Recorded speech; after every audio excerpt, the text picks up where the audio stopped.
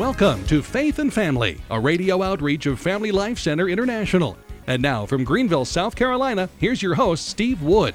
Hello, this is Steve Wood, and welcome to Faith and Family. Thank you for joining us today. I'm pretty excited about our program today. I consider it a treat for you.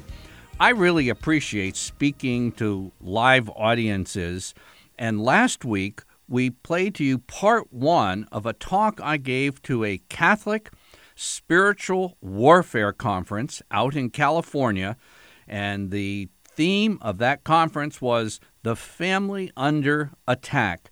And you know, it was a great group of people, and I had really an overwhelming reaction from the group after giving the talk I'm going to play to you. And I will say, folks came running back to our book table and pretty much cleaned us out in very short order regarding a couple of resources that you're going to want after hearing this message today. So just stay tuned till the end of today's show, and I'll be sharing with you how to get the resources I mentioned. But let's go now live to the Spiritual Warfare Conference, The Family Under Attack. Who wrote the Pentateuch? Okay. All right. Who wrote Matthew? Mark? Luke? John. Okay, that's two. Third question. Who wrote the 12 Pauline epistles? Who wrote the 12 epistles that in both Greek and English translations, the first word in those epistles is Paul? Guess who wrote those? Paul. Well, do you know that New Testament scholars are sitting around saying, well, I think he wrote 6. Nah, 7. No, 5. That's what New Testament studies is doing. And they don't realize what they're doing is rather than receiving what the church has passed on through the centuries, if you deny authorship, you're placing doubt in the veracity of God's Word. This is extremely serious business. Okay, so that's just the first fang. Here's the second fang. Oh, I got to mention this. You're the first group that I've ever shared with this publicly. And again, I don't think you've ever heard this in any Catholic media. For years, archaeologists have been searching for the remains of Sodom and Gomorrah rather intensely for decades. Meanwhile, Scripture scholars, you may have heard some of them, say, well, the story of Sodom and Gomorrah, or the myth of Sodom and Gomorrah. Now, hear me. You can't oppose those who seek to destroy marriage and family life and swallow the venom. You're not going to do it. So Sodom, they've been searching for years, and an evangelical archaeologist decided rather to get the Bible, and it speaks about this huge green, kind of very fertile area that surrounded Sodom and Gomorrah. It was the most prosperous area at that time. Most archaeological explorations were on the south end of the Dead Sea. They've even taken submersibles under the Dead Sea looking for Sodom and Gomorrah. Well, he went on the north side of the Dead Sea, right across the Jordan River in Jordan itself. And lo and behold, let me tell you what they found. They were digging down to the Middle Bronze Age, the time of Sodom and Gomorrah, and they're digging, by the way, this archaeologist was from New Mexico, and they were digging and they found this kind of green substance. And they all go, what is this? Nobody had any idea what it was. And fortunately, there was an older guy who had worked with the U.S. military in 1945 in New Mexico during, I think it was July 16th, 1945. It was either 5:21 or 5:29 a.m. The first nuclear explosion in the history of mankind at the Trinity site. And the temperatures went from somewhere between 10,000 degrees Fahrenheit to 18,000 degrees Fahrenheit. Nobody got close enough to put a thermometer in there. But it was very high temperatures over the New Mexico sand. And the high temperatures followed by rapid cooling formed a green-like substance called trinitite. Okay? Now go back to the Middle East. New Mexico archaeologist digging in the dirt after millennia finds this green substance, and everybody's going, what is that? Well, the military guy says, hey, professor, that looks like trinitite. So they took it back to a New Mexico lab, the same one that analyzed trinitite from the Trinity site in 1945, and guess what? It's the same stuff. And there's absolutely nothing back then that you could come up with that could achieve those kind of temperatures back then. And yet trinitite is found at the site of Sodom. And very interesting, the priest who has been for 40 years in charge of the Pontifical Academy for collecting various artifacts from the Middle East thinks that Dr. Collins has actually found it. He's actually found the very gates of Sodom where Lot sat. These are the kind of things when our culture is debating, we've moved beyond the Bible is true. We've moved beyond thinking Sodom and Gomorrah is real. It's kind of a myth. We can be gay about all this. No, it's very sobering. Extremely sobering. And God knew at the beginning, protology, what would be destroying the faith, the family, and the church at the end of time. And so He allowed that to happen as a warning for us today. You get this? By the way, I have a piece of trinitite back there on my book table. It's just a little speck, the size of your little fingernail. And don't worry, there's actually a certification from a nuclear lab that says if you actually pick it up and look at it, your fingers will not be glowing as you go to bed tonight.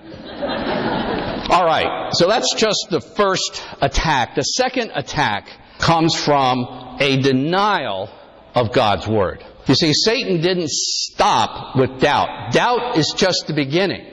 And if you look what's happened in the modern era, you have church leaders, Protestant and Catholic, coming from traditions who are denying basic things, basic doctrines, basic morality. Where did this come from? It starts with doubt and then proceeds to denial. And the serpent said, you will not die, but instead you will be like gods, knowing good and evil. Satan, this second fang in which to deliver venom, was the first moral relativist. By that, rather than certain things being true for all people at all times, in all situations, you kind of determine what's right for you in this situation. Do you get the difference? And it wasn't like Satan was tempting them to be immoral as much as he was tempting them to the height of idolatry to be like God, because He alone determines from Himself right and wrong. In fact, you want to know what the Antichrist final bait is going to be? It's going to be a state of consciousness where everyone is little gods who determines whatever is right morally for themselves. It's not trying to tempt them to be immoral, but to be moral from their own perspective. The Bible calls this doing what is right in your own eyes. That's not morality. Morality is doing what's right in God's eyes. We take morality from Him, from the tradition of the church. We don't invent it according to our situations and our whims and our desires.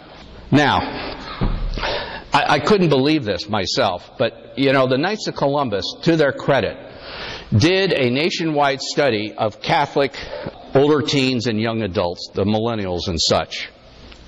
There are some good things, there are some bad things, but there is a horrible thing stuck in the middle of that report, and nobody has pressed the battle buzzer. 82% of the Catholic youth studied by the Knights are basically moral relativists, determining right from wrong according to their own perspective. Now, you want to know how serious this is? The general American population of American youth is 64% are moral relativists. Catholic youth, 82%. It's worse than the general public. This is so serious because this is that venom that John Paul II was talking about that has just caused havoc in the human race. There is a book written by C.S. Lewis that if you're a parent, if you're not convinced on this, or even if you are, it's called The Abolition of Man. And Lewis saw, I guess in the 50s, what was happening. Our educational system was consciously making moral relativists out of young people. And Lewis is a very moderate person. But he came up with kind of like apocalyptic statements that this is going to lead to the dehumanization of mankind. This is the abolition of mankind. This is the serpent's venom.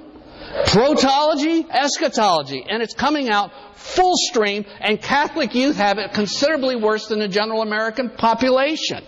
John Paul II, when he went to Denver, this is what he talked about.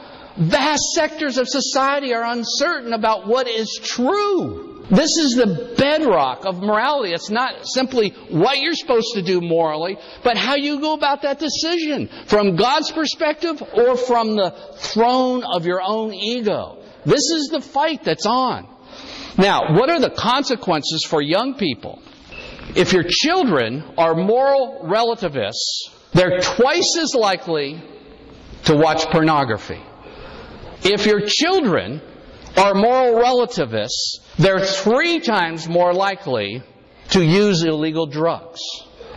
And before you go rushing for thinking we just need another chastity seminar, no, we need another moral seminar. How will we make our moral decisions? If your children are moral relativists, they are 4 times more likely to approve of premarital intercourse as a moral choice.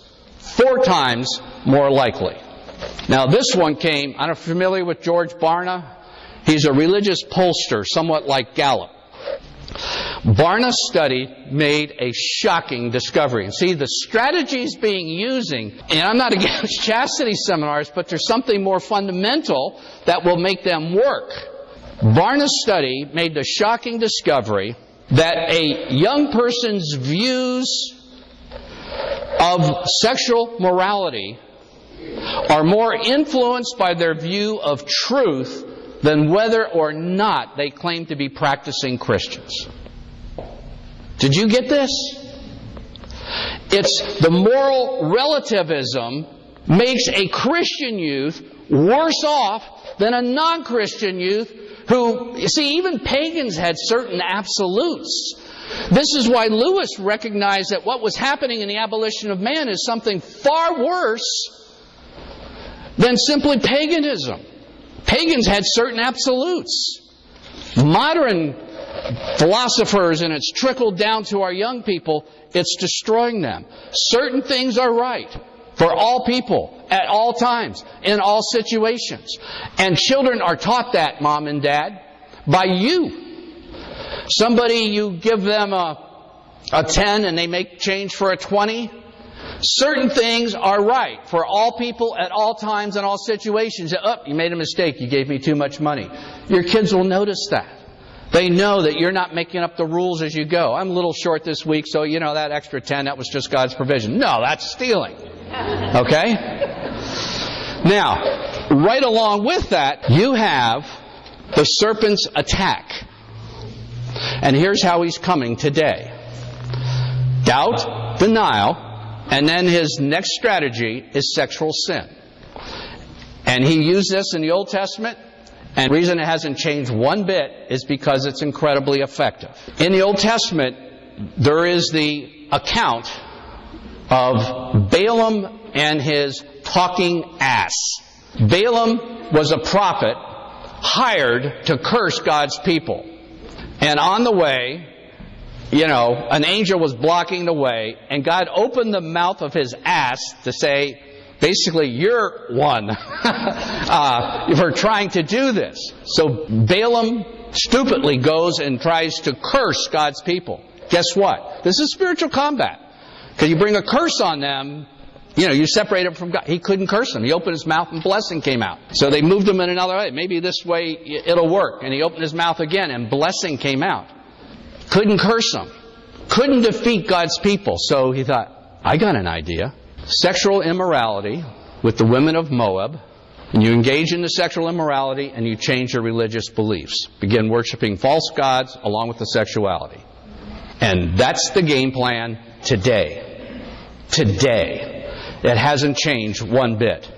In the early church, our first pope wrote that Balaam's strategy was being used in the Catholic Church. 2 Peter chapter 2, starting with the first verse.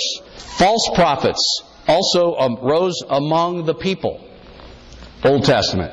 Just as there will be false teachers among you who will bring in destructive heresies, and many will follow their licentiousness. Basically, a free sex kind of approach to Christian morality. That's what the false prophets. Verse 15, dropping down. Again, this is 2 Peter. Peter writing, our first pope. Forsaking the right way, they have gone astray. They have followed the way of Balaam.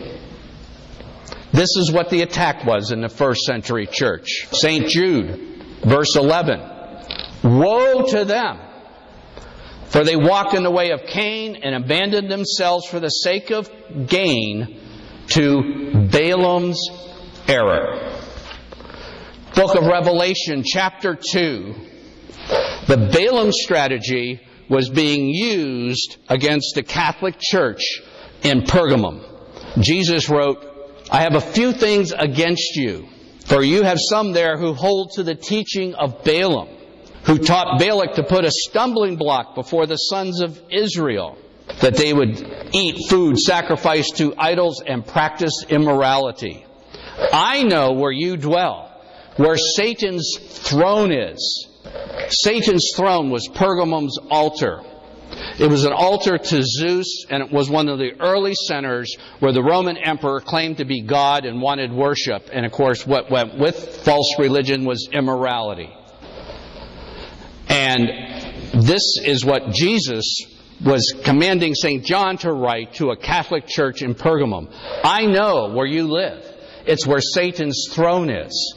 In 1930, the Germans took Satan's throne to Berlin and opened a museum, the Pergamum Museum. And within 36 months, Hitler was chancellor. Do you see how this works? Evil pops out in the world, but first you have to seduce the world through sexual immorality. What do you do about that? You go to your offensive weapon.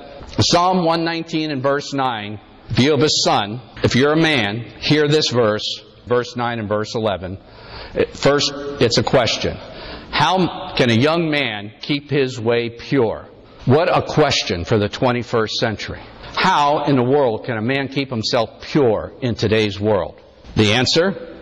By guarding it according to thy word. I have laid up thy word, not in the Bible on the shelf at home, but in my heart, that I might not sin against you. Do you get this? I have prepared to definitely, the younger your children are, you begin this, the better, a little scripture memory pack. One of the scriptures in here I had memorized, and honestly, really honestly, I don't think I'd be a Catholic.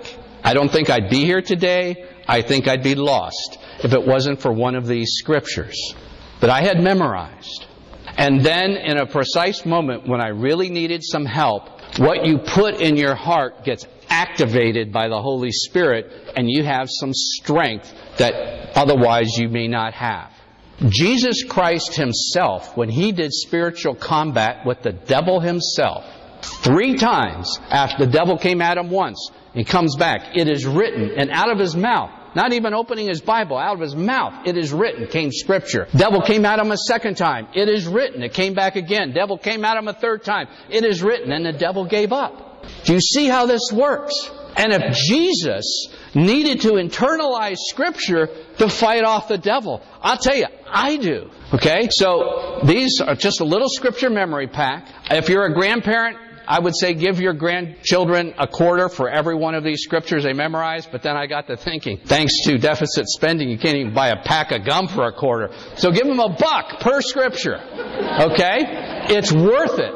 It's definitely worth it. And there's stuff here to resist temptation, how to seek out God's mercy if you've fallen, how to have your defenses up. And then secondly, I have a scripture memory program. It's on our website, dads.org. It's absolutely free. So when you boot up your Mac or your Windows computer, one of these scriptures in this pack randomly pops up. And you start your day, how can a young man keep his way pure? By guarding it according to thy word. It's absolutely free. And if you're like me, who still uses Windows, you have to reboot, do the thing crashing a couple times during the day, you get 2 or 3 scriptures during your daily time. The third thing, I've written 2 little booklets. One for married men called Breaking Free, and it has a laptop on the cover. And another recently for younger men. It has a smartphone on the cover. And in the back section of both of these booklets are all these same scriptures with a very concise application on how you can use these scriptures in spiritual combat in today's world.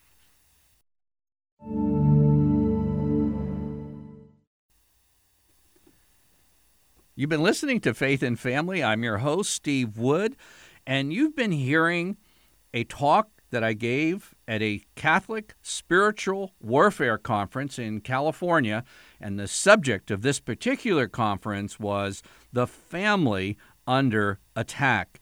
And I've been trying to draw your attention, both this week and the part 1, which was last week, to the 2 fangs that Satan uses to try to get his venom in our veins. That venom of doubt and unbelief and unfaithfulness begins with placing doubt in God's word. That's fang 1, and then denial of God's word. I'd like to share with you a scripture from Jesus himself. This is from John chapter 5, verses 46 and 47. And you need to listen to this very carefully, because we're all aware of what I would call symptoms of our cultural decay and attack on our faith. We're all aware that the majority of Catholic young people, when they hit late teens and early 20s, are walking away from the faith. Yet we want to get to the root of what is going on, and what better testimony to get that root cause than from Jesus himself, who said this: "If you believed Moses, you would believe me, for he wrote of me.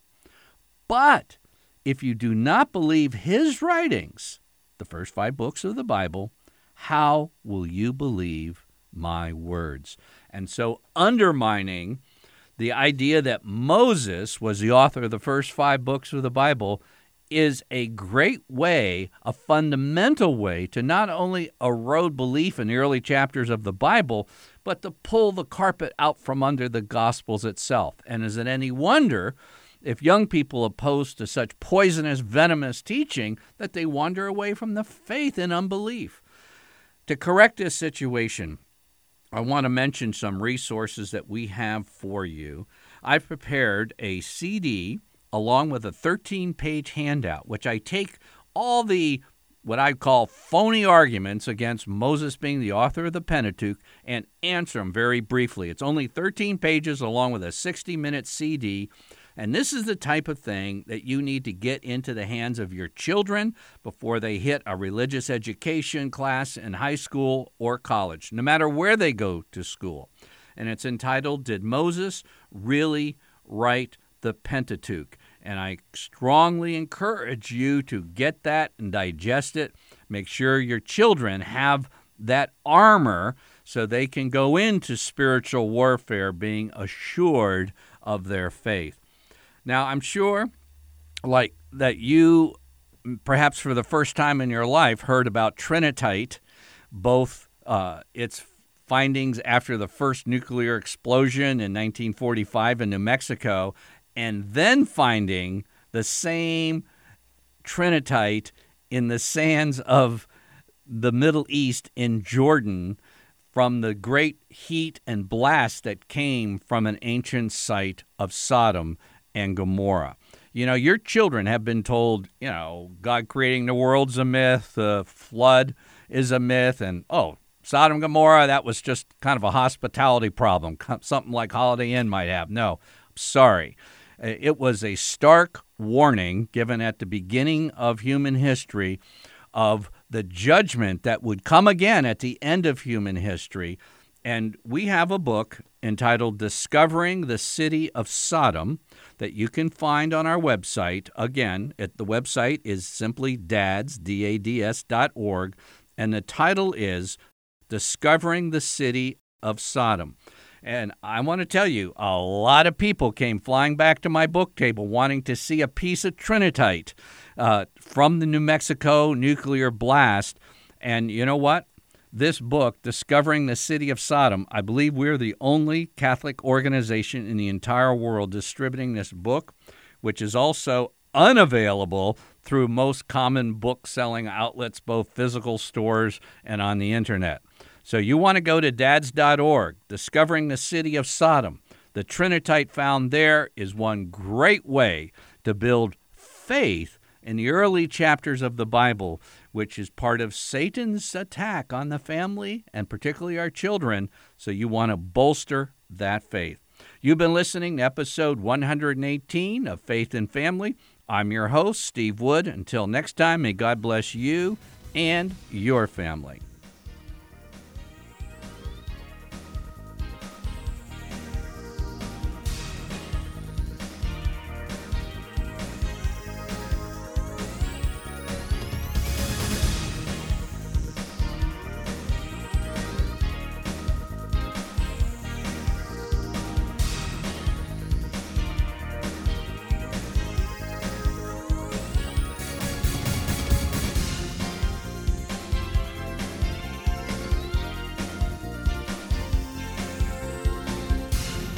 Faith and Family is a radio outreach of Family Life Center International. Visit us online at familylifecenter.net. To order a CD copy of today's broadcast, order online at www.familylifecenter.net.